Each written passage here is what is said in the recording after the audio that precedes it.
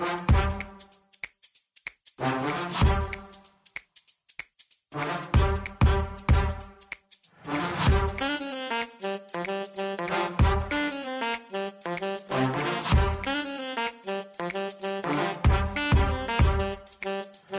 I'm Mike Maloney, and welcome to another CSRM podcast.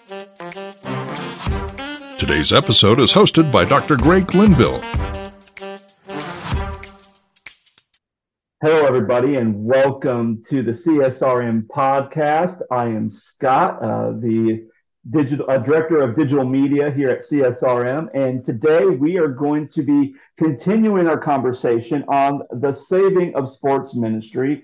We have been going through this book, and Greg, last episode we talked about chaplaincy and talked about all the different things that goes along with that, and how sometimes even chaplaincy is not immune to getting soteriology wrong. So now we're going to be looking at chapter 9, which is talking about relevance of soteriology in a multi-faith world. So briefly explain that to our audience, what you mean by a multi-faith world. Yeah, multi-faith, multi-religion.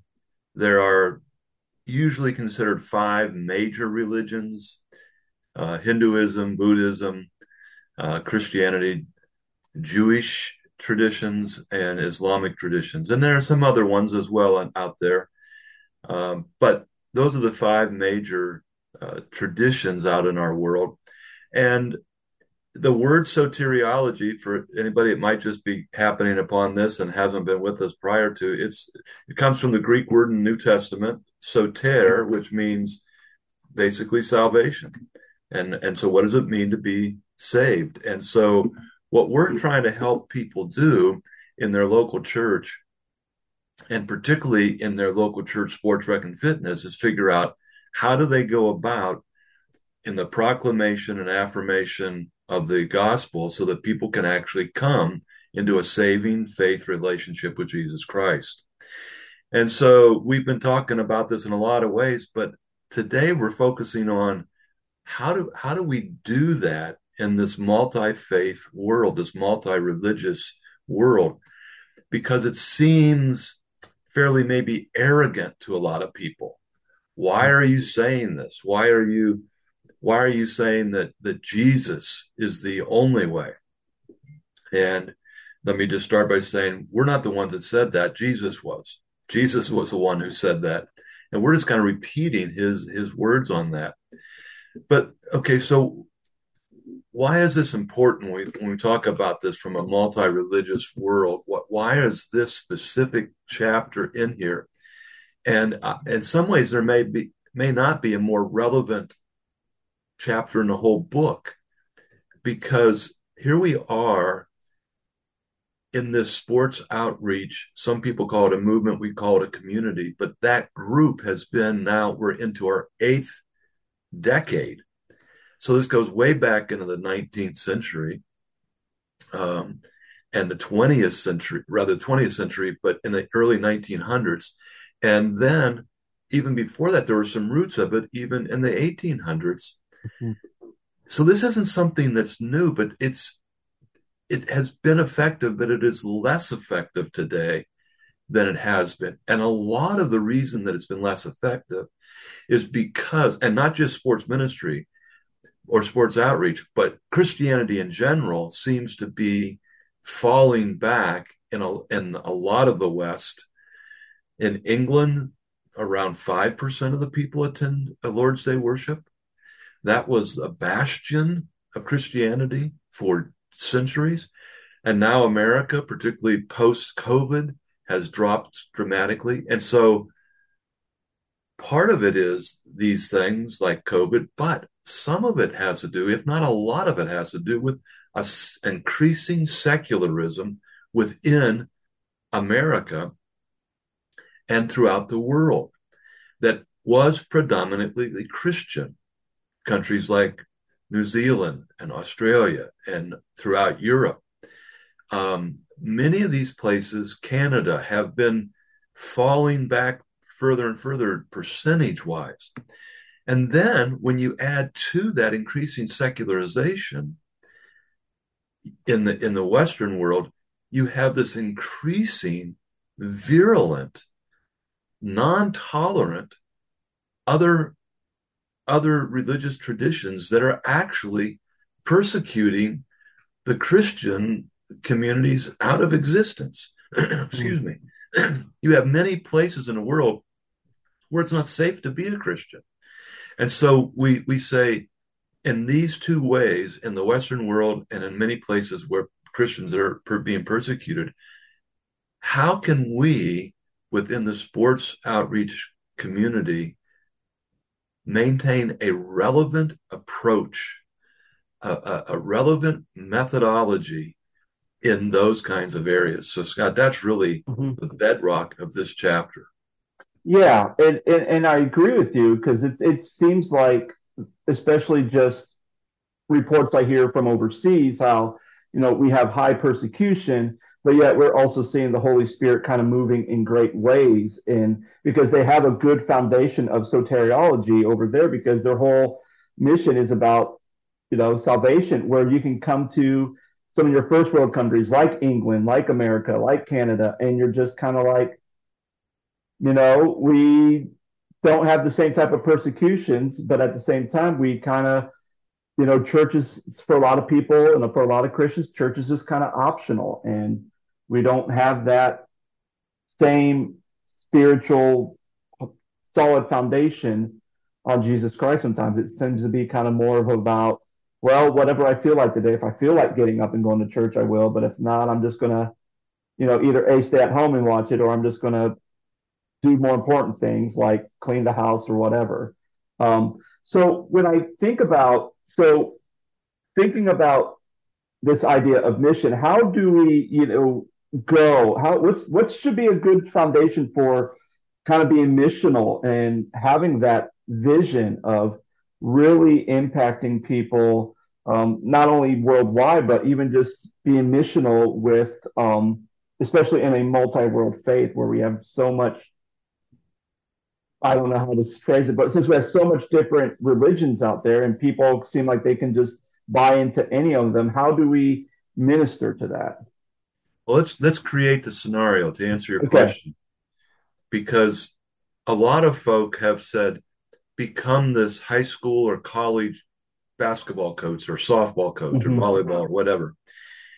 And what we're finding is that in America, that those people, their freedom of speech is being curtailed.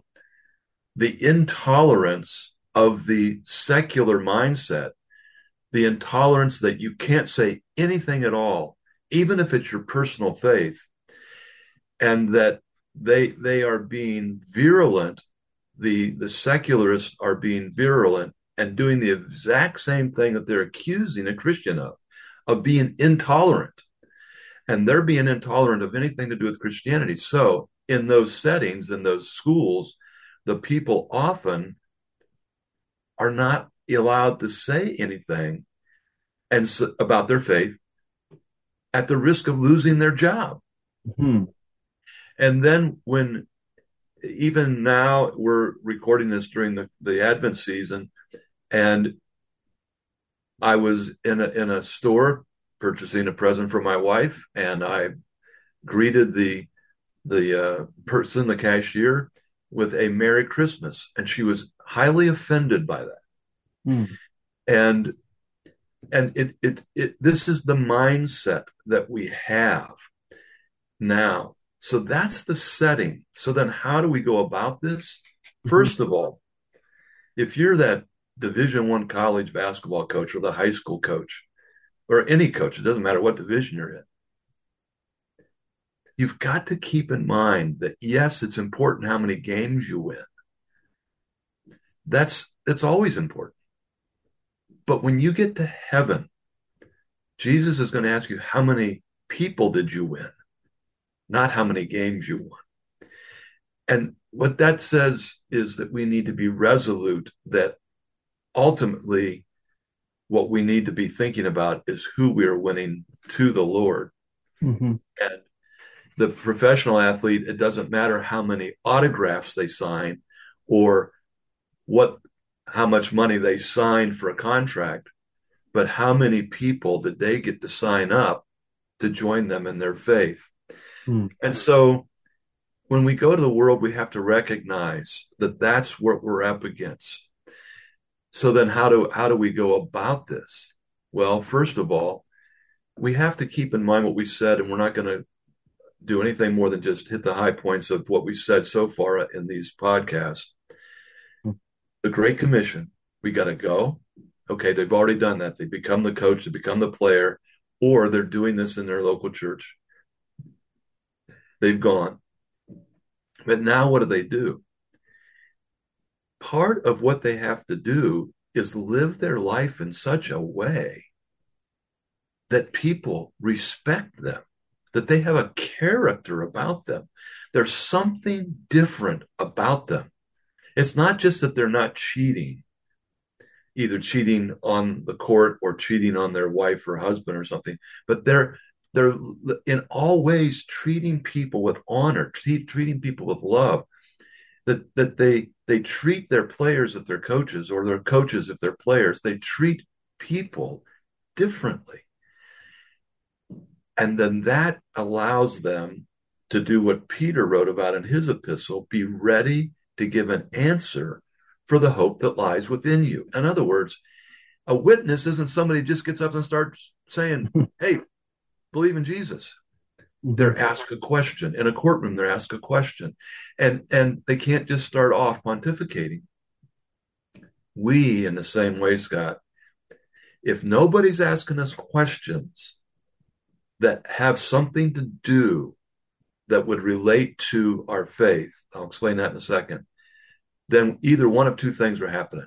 Either we're not living in a way that is demonstrably different and proclaiming the gospel, or two, we're not living around people who aren't already followers of Jesus.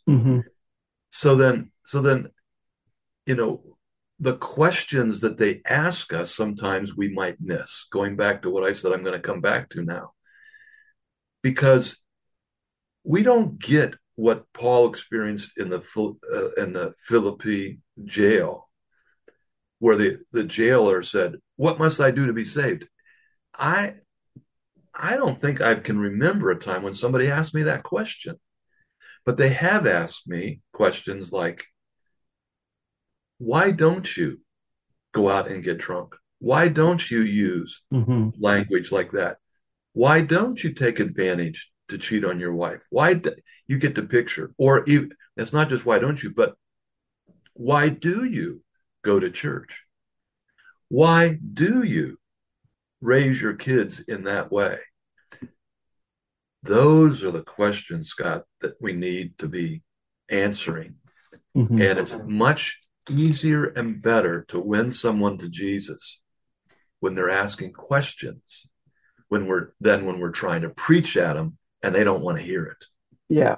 And I think that goes back to how one interprets the Great Commission, go make disciples, baptize them, teaching them. And it seems like it's always constantly, we're always going. But when we look at Jesus in the Gospels, how many times did Jesus have these teaching moments based on people asking Jesus questions? And a lot of times he would always respond with a question right back at him to answer. Then he would go from there to kind of open things up a little bit more. And when it comes to ministering to people, you have to be able to not only to answer those questions that they have, but I think you need to kind of answer those questions based on what your convictions are and what you believe, and not try to answer the question just to kind of appease the person who's asking the question. So I think a lot of times it's like, well, I don't want to offend anybody, so I'm going to kind of answer that question. And so it's not like, well, how come you don't drink? Well, alcoholism runs in my family and I don't like the taste, and you leave it at that, but yet you never engage. Plus, as a Christian, I feel convicted by the Holy Spirit that I don't drink. But you leave that part out because we don't want to offend. And it's like, well, if you're given reasons and an account why you don't drink, I mean, yeah, maybe you have a family history of alcoholism, so that is true. Maybe you don't like the taste of alcohol. That is true. But you are also a believer in Christ. So if you say that too, then you're already given like 3 point presentation of here's the reasons why I don't drink. And I think that is something that is important. Um, so, so Greg, where do we go from there then? Well, yeah, and I think there's obstacles beyond just what's going on. Um, the obstacles that I'm sorry to just hit a button there. There we go. There we go. The obstacles that we come in contact with within ourselves. I think we have a fear. There's a natural born fear. And Mm, some of it is, yes, I might lose my job, but a lot of it is just that people are going to think me weird or I don't know how to do this. We'll come back to that in another session here. But it's also that there's just lack of good models, particularly in these situations where it's a really secular situation or it's in a country in the or a region in the world where Christians are being persecuted. We need better models um, in that. And then ultimately, it's that we just don't actually believe the gospel. We mm, don't have a resolute faithfulness to the gospel. Let me address that one first, and then move back to the second one.